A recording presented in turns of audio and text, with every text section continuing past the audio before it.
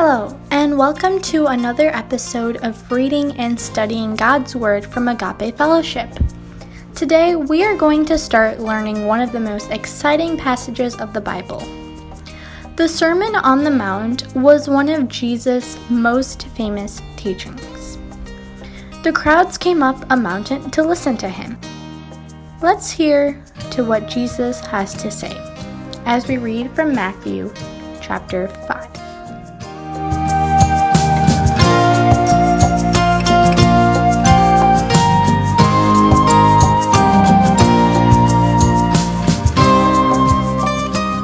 Tonight we're beginning an exciting portion. All of us know this. It's called the Sermon on the Mount.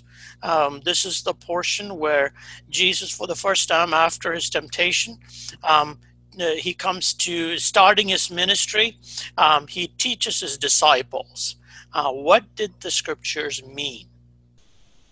If you remember, Moses had given them the scriptures, and then over a period of time, they had forgotten what God had written.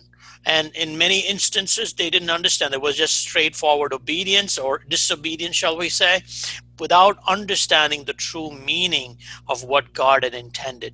So Jesus, in opening the scriptures and talking from it, and referring to it and going in detail, he highlights what God wants of not only the Jews, but also now us, that have come after them.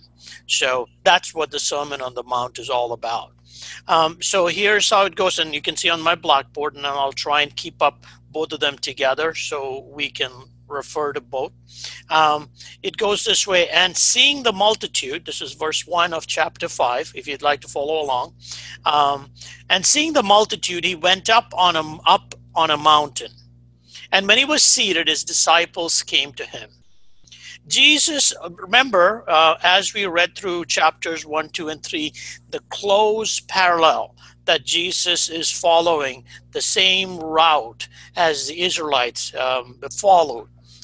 Temptations through the wilderness, and then there was another part where Moses went into the mountain and brought the scriptures down to the Israelites. Likewise, in a symbolic fashion, Jesus also goes up to the mountainside, just as Moses did at Sinai, to receive the 10 Commandments.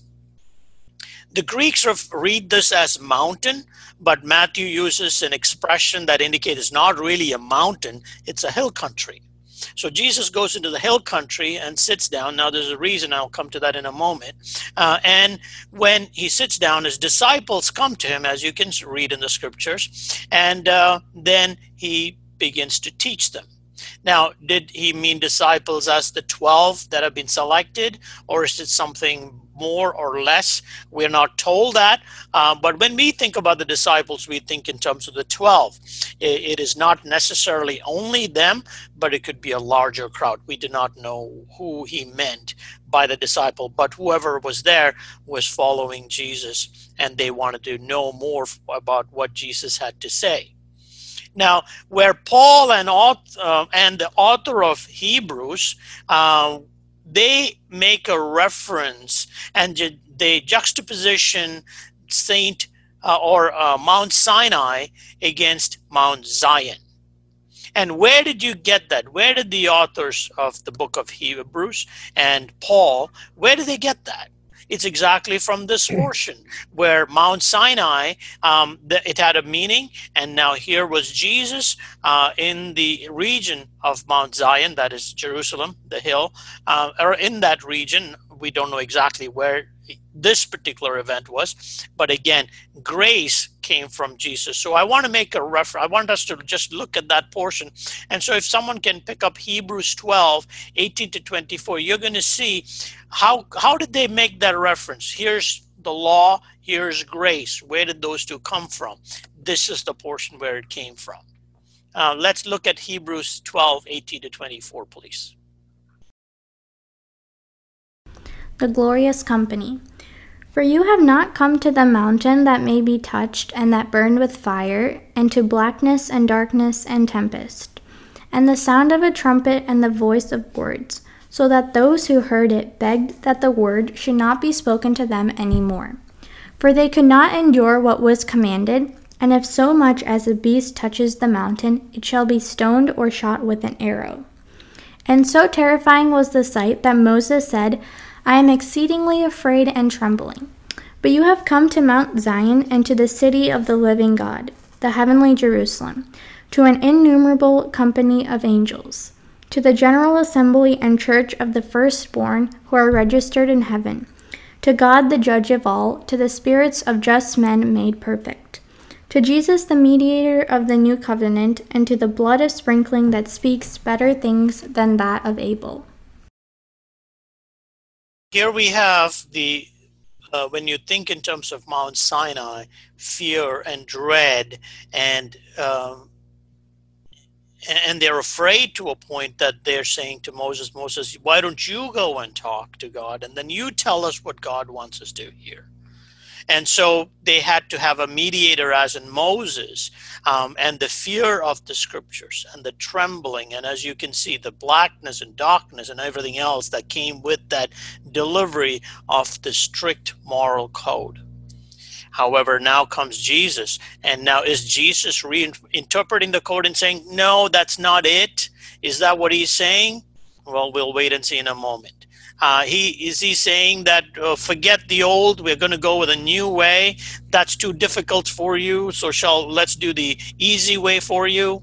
And is Jesus reinterpreting all of this so that he's making it lighter for them, a light version of scriptures? We'll wait and see what Jesus has to teach us also. So there's this contrast between Mount Zion and Mount Sinai in terms of the fear, and then here's Jesus Jesus, God himself, coming to show his love and compassion and why certain things in scriptures are written in a certain way.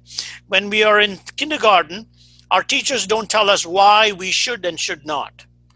They just tell you, this is how it needs to be done. When you are in middle school, they just tell you, you got to do this or else. You go into the principal's office or whatever the punishment may be. When you go into high school and into college years, there's no longer that strictness. Does that mean that the laws have been diluted? No. It just means that you know what the right thing to do is, so do it. And so that I'm giving you a hint of where scripture is going and where Jesus is going with this. And there will be more to this. So when he was seated, his disciples came to him. Jesus sits down as a rabbi who would, when in the rabbinical schools, always a teacher sat down and the students either sat with him or stood while the rabbi taught them what needs to be done. In the synagogue, if you remember, there's a seat for the teacher. Why? Because the teacher always sat down. Sitting was a common posture for teaching, and you will see in Luke 4 and in Matthew 13, you're going to see that the rabbi always sits down. And then when the disciples came to him, he opened his mouth and taught him, saying, and that's the way Beatitude begins, or the Sermon on the Mount begins.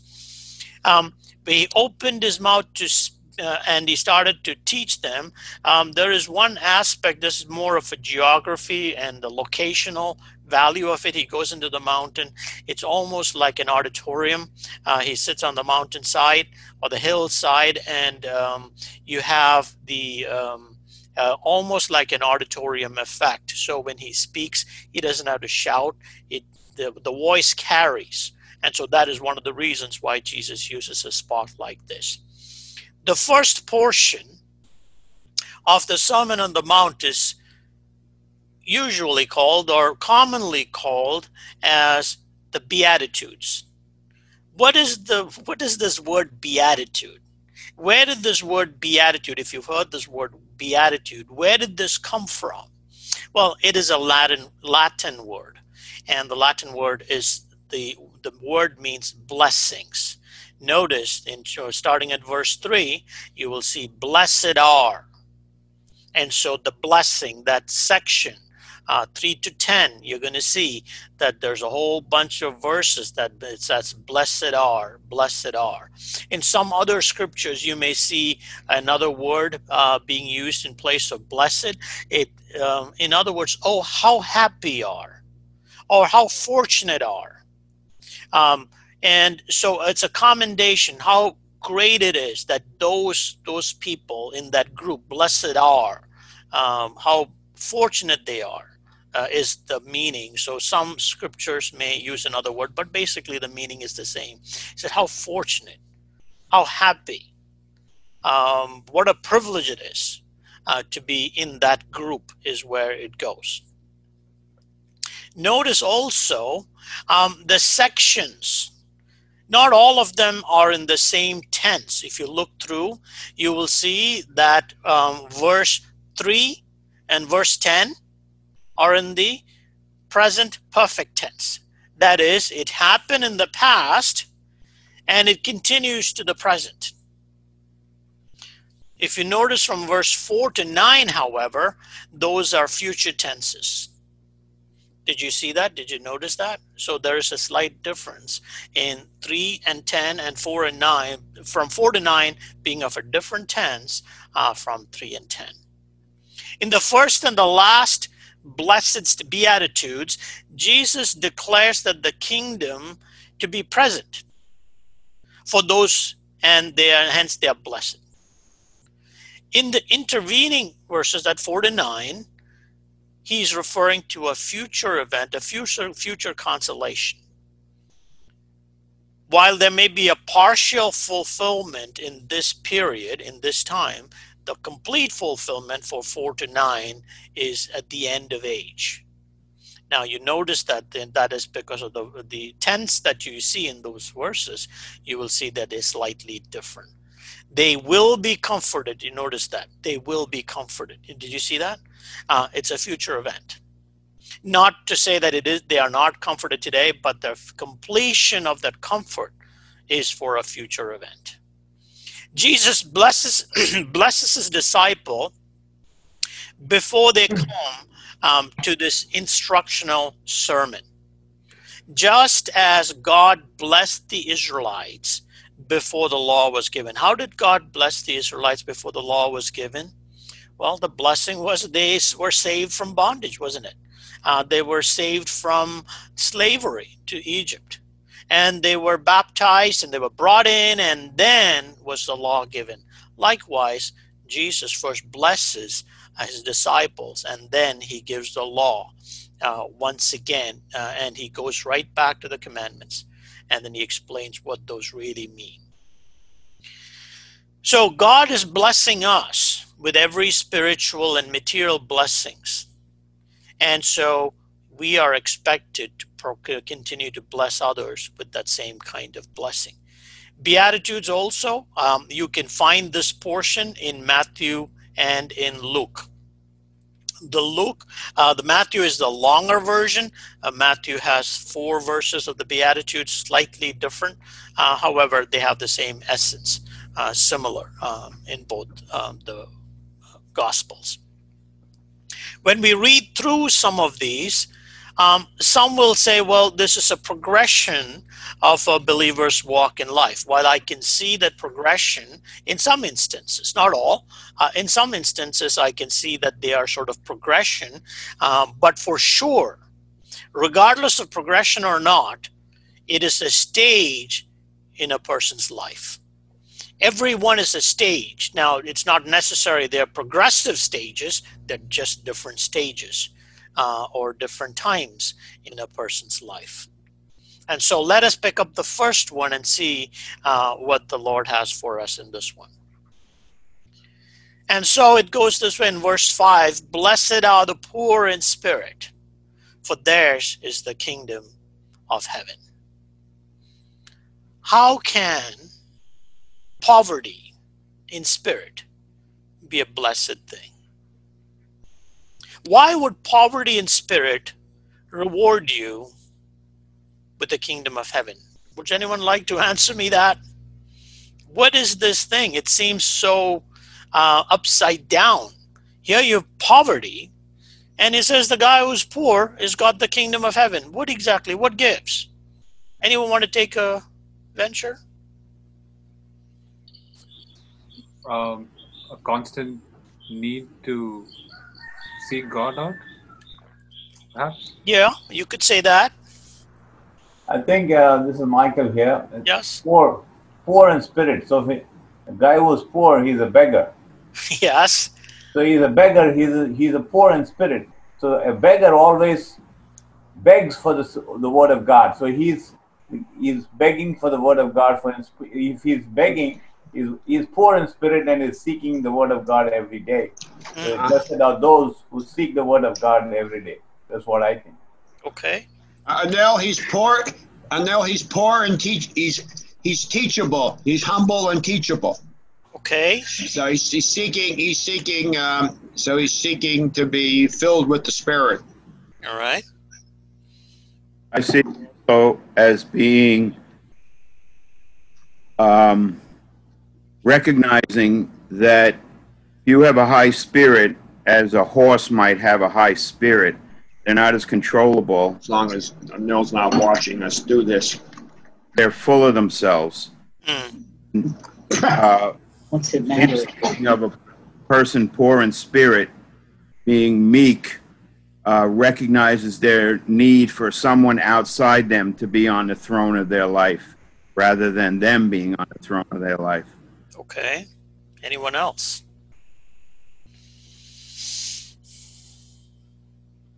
Now, by the way, this conversation, there's no such thing as, oh, I made a mistake and, you're going to be chastened for it. And nothing like that.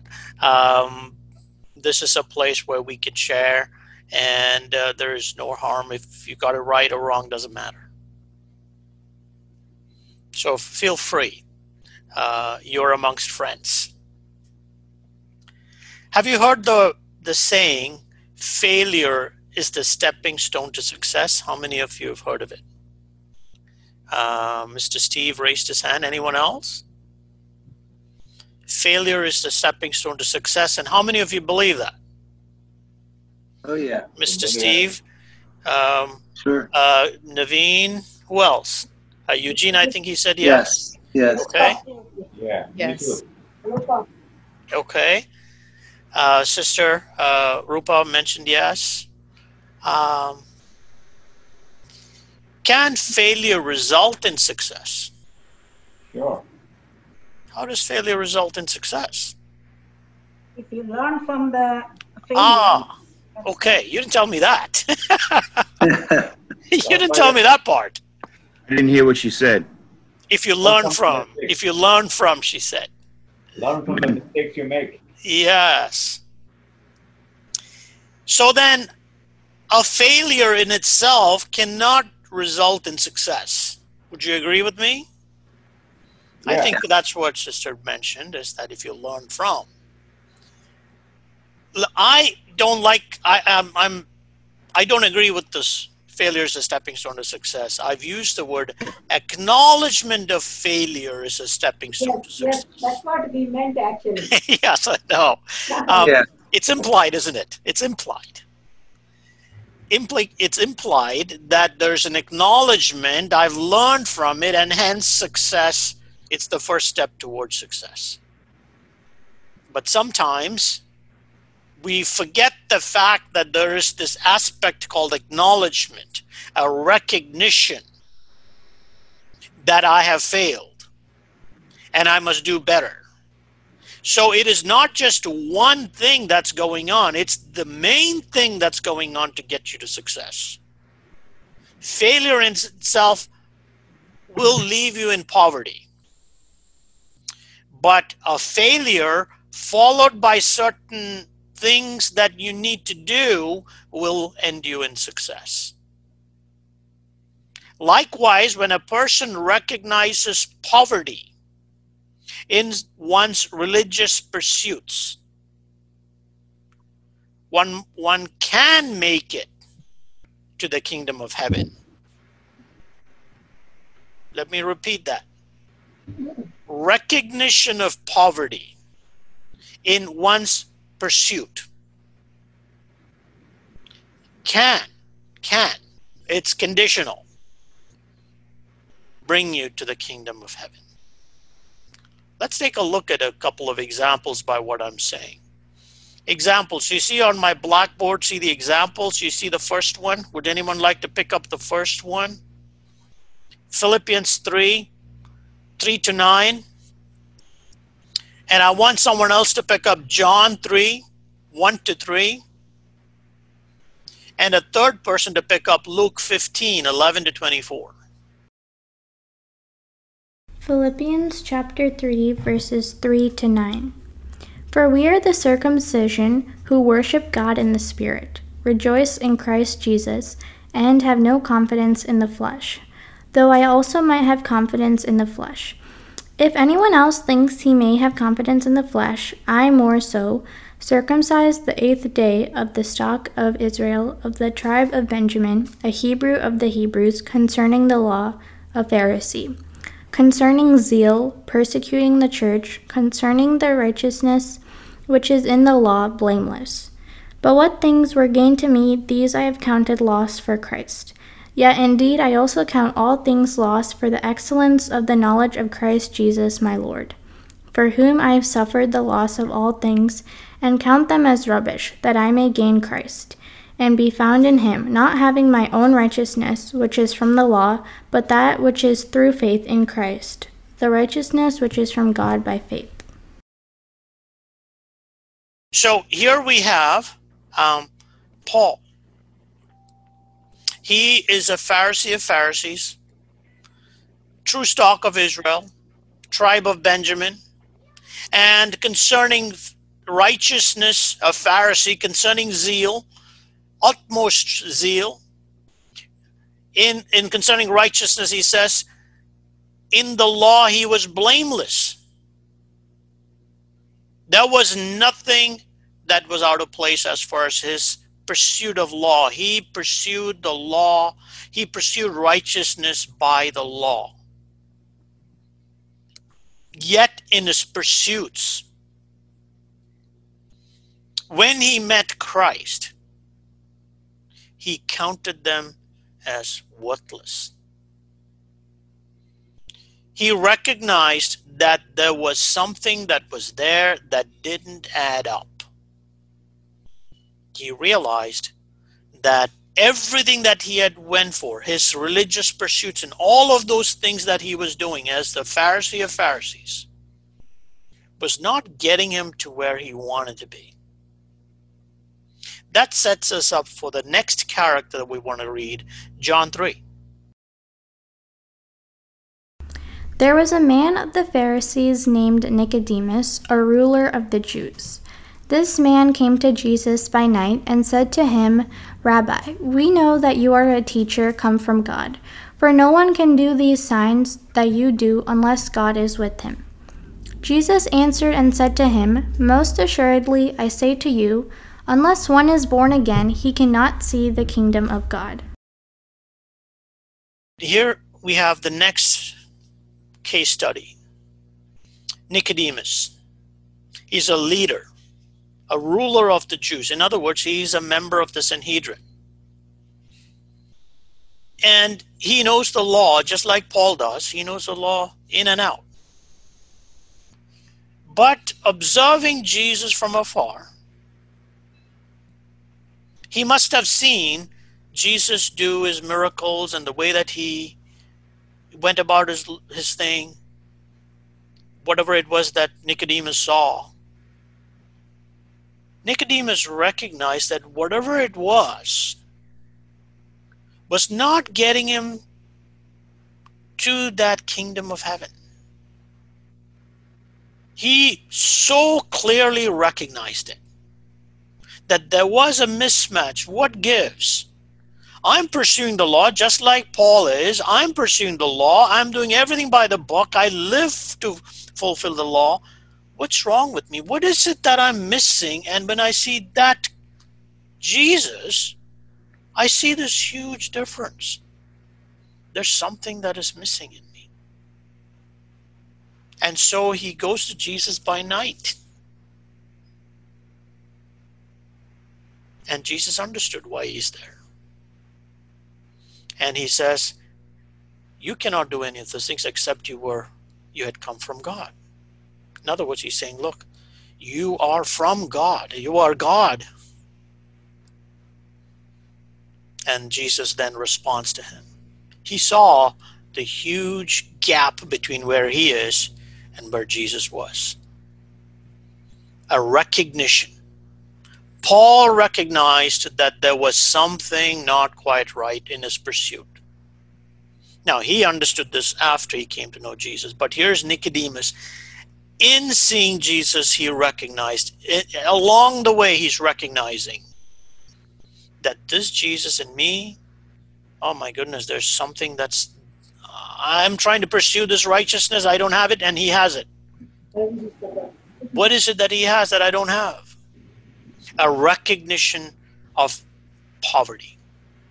Now let's look at the next one, Luke 15. The parable of the lost son. Then he said, a certain man had 2 sons, and the younger of them said to his father, Father, give me the portion of goods that falls to me. So he divided to them his livelihood. And not many days after, the younger son gathered all together, journeyed to a far country, and there wasted his possessions with prodigal living. But when he had spent all, there arose a severe famine in the land, and he began to be in want.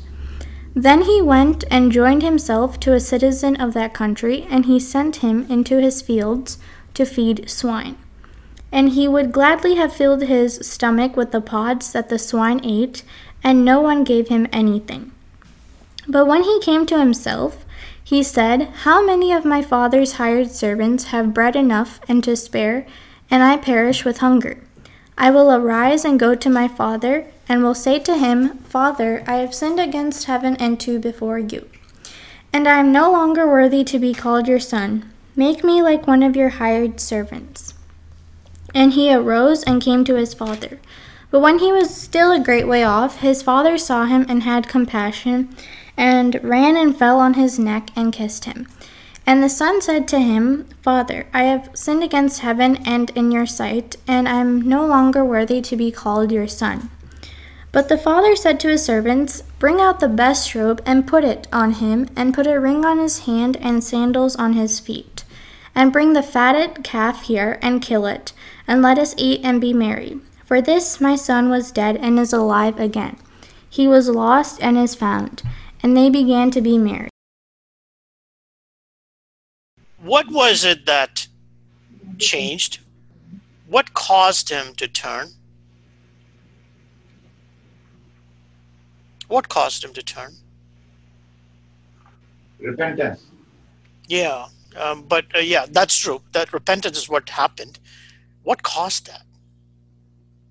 Realization. Realization. Poverty. Hunger. Yeah, hunger. Yes, the real hunger. He was eating pig's food. Realization that there was something wrong. See, if he had not realized, recognition that I'm off, and look at me, I've come to the end. I had all the wealth. I had my share of the inheritance. Everything was with me. And I did whatever I wanted to do. And during all that period of time that he was just blowing up his money, his inheritance, did he have any recognition? No. Recognition hit him when he hit poverty. Poverty, I mean, this is Jesus talking about this parable. So Jesus, you understand, he teaches in parables. And so he's explaining this in worldly sense, but he's talking about the spiritual poverty. We all understand that, isn't it? When this boy understood that he was a pauper, that I'm a beggar, I don't have anything to eat, I have come to the end of my road, I don't have any more to give, I don't have any more to go, look, I'm eating pig's food. And for the Jews, you know how pigs, how they consider pigs. And here he was in a pig's sty, desiring to eat pig sod because there was nothing else. He recognized poverty. Recognition of poverty is the first step. As I was mentioning, stepping stone to success. Failure is a stepping stone. No, it's not. Recognition, acknowledgement is the first step. Then there's a second step. What is the second step? Repentance. That is true. Repentance. Yeah. Yeah, with that, I'm going to put repentance and acknowledgement together, but okay, I'll give repentance. What's the next thing that he had to do? Action. Yes, he had to turn and return to the Father. He's going one way, he had to make a U-turn and come back to the Father. Jesus, in referring to blessed are the poor, he does not explain at this point, and he's left it to us. So the Holy Spirit can teach us that poverty of the Spirit does not give you the kingdom of heaven. Acknowledgement, repentance, and turn. Repentance means to turn, really. So, Eugene, I'd agree with you. Acknowledgement and repentance. The two of them together gives you the kingdom of heaven.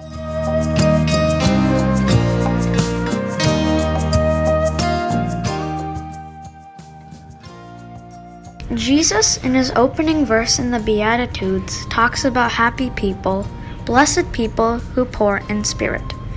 The prodigal son and Nicodemus are biblical examples of people who were down in life. They found meaning in turning back. They acknowledged their failure. Repentance and returning to God are the key to the kingdom of God. This is deep teaching about true poverty. Do join us for the next episode as we continue to learn from this verse as to what true riches is. God bless.